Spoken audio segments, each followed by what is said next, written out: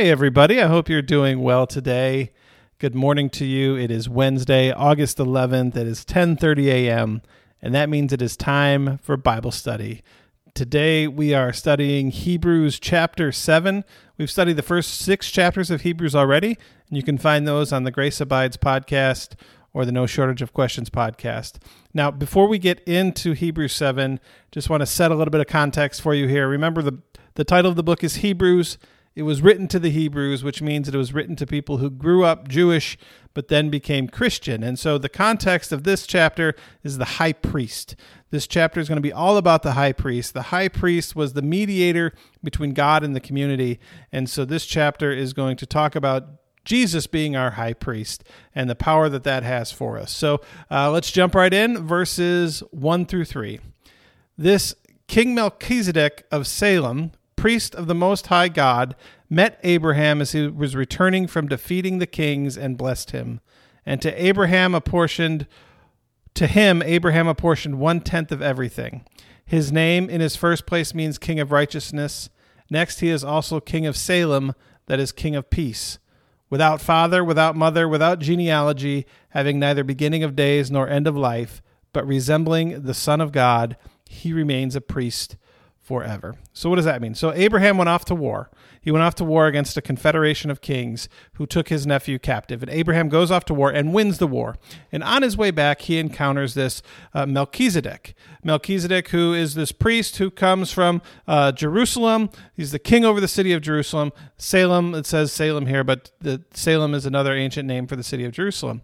And Abraham is honored to be encountered by Melchizedek, and Melchizedek blesses Abraham, and Abraham gives him 1/10 of all his possessions, either 1/10 of everything he has or 1/10 of everything he just won in the war. And so then we hear there's no genealogy from Melchizedek. Like, where did he come from? He just appears out of nowhere.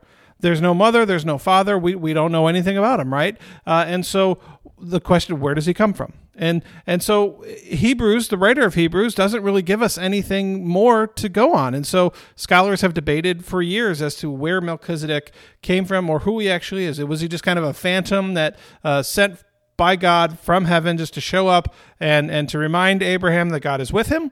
Or is, others have said that this is Jesus. This is a reference to Jesus in the Old Testament. Prior to Jesus being born of Mary, Jesus comes to earth as the form of this high priest and encounters Abraham on the road. And Abraham gives him 1/10 of all that he has, and then he blesses Abraham. He blesses Abraham. And that's what verse 6 and 7. But this man, who does not belong to their ancestry, collected tithes from Abraham and blessed him who had received the promises. It is beyond dispute that the inferior is blessed by the superior. So Melchizedek shows that he is greater than Abraham when he blesses Abraham, and Abraham then gives him 1/10 of all that he has. Now, the reason why this is all very important is because the Jewish people of this time, when this was written, they were people who grew up under the Mosaic covenant, under the Mosaic law, and that's as we know the story of Exodus, how Moses leads the people out of Egypt through the Red Sea and into the Promised Land. There are the 10 commandments given to them, and basically the 10 commandments are a contract between God and the people. And the contract is, I will be your God, and you will be my people if you do these 10 things. And those 10 things grow to more than 600. It's the law, right? And so as part of that, basically Israel is reset up. It's a new community set up with all these laws about, what you can eat and what you can wear and who's going to be the priest. And the priest came from the line of Aaron, which was Moses' brother. And so all that is the context and that sets up the Jewish faith of this day. But Abraham precedes that. Abraham is before Moses. And before the promise was given to Moses, there was a promise given to Abraham. And so that promise was given to Abraham went like this. Instead of, I will be your God and you will be my people because you do the right things, it says, God saw Abraham's faith and reckoned it to him as righteousness, meaning it's not a covenant based on Abraham's works. It's not a covenant based on his ability to know the law and to do what is right. It's based on his faith. Abraham believed, and God saw his faith and reckoned it to him as righteousness. Now, so if you're a first century Jewish person and you're reading this wouldn't make sense to you. Like, who is this guy? How can he be a priest if he's not in Aaron's line, if he's not a Levite? He doesn't come from the right tribe. And so the people would have been confused. It wouldn't make sense. It would be a stumbling block to them. Because if we can't get something to make sense, it's hard for us to believe it. The same is true for us today, right? How do we overcome the things that we struggle with intellectually? The parts of our faith that don't make sense to us. There's a lot of stuff in the Bible that just don't make sense to us. Doesn't make sense to us. Like we have this understanding of like God fitting in a box. We have this box, and if God doesn't fit in there and it doesn't make sense to us, it's hard to believe. It's hard to believe in miracles. It's hard to believe in how can Jesus rise from the dead? How can he come back? How can he bring others back from the dead? How can he feed so many people? We have the story of 5 loaves of fish and 5 loaves of fish, 5 loaves of bread and 12 fish, and Jesus feeds 5,000 people. And there's so many different books written out there about how people are trying to explain how that happened without actually letting it just be a miracle, right? Well, it wasn't actually that Jesus fed that amount of people with it's that people saw that Jesus started to share what he had, and they pulled out the food in their bags and they started to share what they had. And all of a sudden there was enough food for everyone to be fed. And it wasn't that there was more food than, Jesus made more food out of what little food they had. It was that once everyone pulled out what they had and they shared it, there was enough to go around. It's a great stewardship lesson, but that's not what the scripture says. And so if we can't wrap our minds around what the scripture says, we like to come up with other ways for it to make sense. But why can't we just let what the scripture says be what the scripture says? Let the story be true as it is. And if it doesn't make sense to us, that's when we say, well, that's God, right? Because God is not going to fit in our box. We are not going to be able to make sense of everything that God does. We are not going to be able to make sense of everything that God says. Like creation. How was the world created? We try so hard to understand how we got here. And so, scientists have come up with all these theories, but go back to the very, very, very beginning, right? There was just a bunch of gases. Where did the gases come from? There was a big bang. What happened? Well, we don't have the answers to those questions yet. Well, sometimes we don't have to answer every question. We just believe. We just believe that God is there and that God did it. And we are grateful for what God has done. And so we continue more about the priesthood in verses 11 through 14. Now, if perfection had been attainable through the Levitical priesthood, for the people received the law under this priesthood, what further need would there have been to speak of another priest arising according to the order of Melchizedek, rather than one according to the order of Aaron? For when there is a change in the priesthood, there is necessarily a change in the law as well. Now, the one of whom these things are spoken belonged to another tribe, from which no one has ever served at the altar. For it is evident that our Lord was descended from Judah, and in connection with that tribe, Moses said nothing about priests. Okay, so just kind of reiterating the point I made, the Levitical priesthood is a priesthood associated with the law of Moses. Jesus did not come from the Levites, right? He came from the tribe of Judah, but the priesthood of Melchizedek is associated with Abraham, not with Moses. So Jesus couldn't be a priest according to the Mosaic law. He's from the wrong tribe. But remember, these are two covenants. And so the priesthood of Moses is made up of the Mosaic covenant. The priesthood, or the covenant with Abraham is not associated with a covenant of Moses, and so you do not need to come through the Levitical priesthood. Now, it's important to say this, that most people say, well, the priesthood of Moses is the one that's more important, but the covenant of Moses is the one that's more important. But what the writer is saying to the Jewish people who understand the Jewish history is the covenant made with Abraham is older than the covenant made with Moses. It goes back before the covenant made with Moses. And so it's not that this new priesthood is trying to come up with something new. It's returning back to the first covenant. Now we say, they would say, well, Jesus can't be a priest because Jesus is not in the line of the Levites. But there were priests in the line of the Levites who conspired against Jesus and had him put to death. So obviously the priesthood that come from the Levites is wrong. It's messed up. It's corrupt.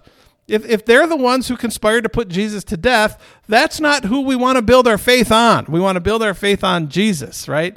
The priesthood that comes from Abraham. It goes all the way back to the covenant made with Abraham. And so it's so important. And now this next two verses, this is just makes the point here. So all the other verses leads up to this one. There is, on the one hand, the abrogation of an earlier commandment because it was weak and ineffectual, for the law made nothing perfect. There is, on the other hand, the introduction of a better hope through which we approached God. So basically, there is, on one hand, the abrogation or the repealing of an earlier commandment, the one with Moses, because it was weak and ineffectual, for the law made nothing perfect. The law makes nothing perfect. The law makes nothing perfect. It's such an important lesson for them 2,000 years ago and for us today. The law sets the standard.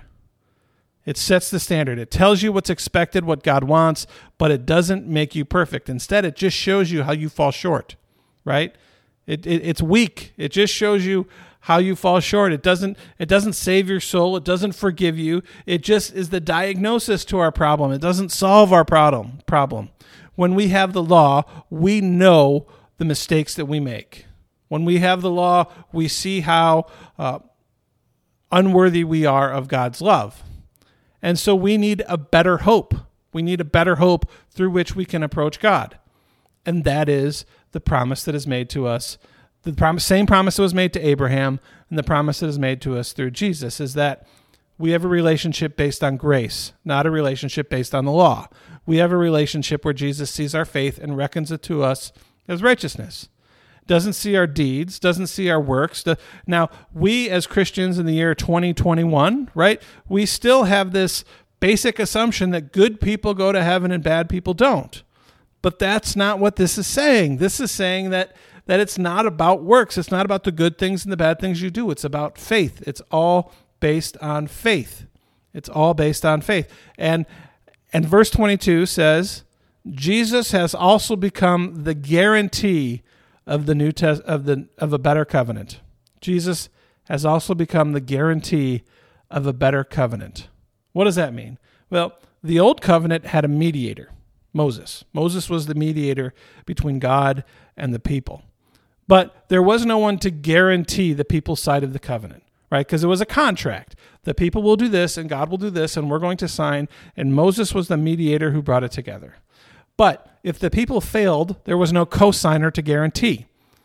But the new covenant, the better covenant, has a co-signer. Jesus is the co-signer. Basically, Jesus says that I will be your God and you will be my people. And there's nothing you can do so that I'll look at you and say, yeah, I'm no longer going to be your God, right? Jesus co-signs on it for us. Jesus guarantees it. So there's nothing that can be taken away from us. So this new covenant that is made by Jesus, through Jesus, with Jesus, is guaranteed by Jesus. So we are saved by grace through faith. And oh, by the way, if you make mistakes, I'm going to guarantee it myself. How amazing is that? And so we'll just finish out the chapter here, verses 23 through 24. Furthermore, the former priests were many in number because they were prevented by death from continuing in office. But he holds his priesthood permanently because he continues forever. So the former priests, when they died, a new priest would come up and rise up in the ranks and become the next high priest. And every time there was a high priest, the law would change a little bit, right? Because the high priest is the high priest and they're the ones in charge and they get to change things. And so basically what this is saying is Jesus is the permanent high priest. We no longer need a high priest. Jesus is permanent. He continues forever. And the unchanging nature of his priesthood means that salvation is never taken away. That if God, the promise that God has made to us in Jesus Christ will never be taken away because Jesus will never be superseded by another high priest who will then take office and say, yeah, we're going to change things up. We're going to revert back to the way Moses did it. And so Jesus continually represents us before the Father. Jesus is our continual representative. I mean, it's weird talking about him being our representative and us talking about term limits. Well, we want term limits. We only want to be represented for so many years. But Jesus is our representative for all of eternity, and he continues forever. But that means that the law never changes. The promises of God never change. And so when we talk about the covenant never changes, right? You have been saved by grace through faith, and you will always be saved by grace through faith. God will never go back on that. God will never say, okay, from now on, it's going to be based on works. Let's change things up a little bit. So that is great news. That is Jesus, our high priest, and we are grateful to have a high priest who says, I will guarantee your side of the contract, and we are saved by faith. So let's close there with a word of prayer. Good and gracious God, we thank you for the faith that you give us, for the ways in which you give us hope, for how you are with us to strengthen us, and how you are our representative. We pray that your grace would transform us, and that our transformed lives would go out into the world and show your grace to others and share our faith and life with others. We thank you so much for everything you've done for us, and we pray for all those who are less fortunate, all those who are battling illness, and for a world that is hurting, Lord. May your Spirit comfort us and give us peace. In Jesus' name, amen. All right, everybody, have a wonderful day, and I will see you next week. Take good care of yourselves.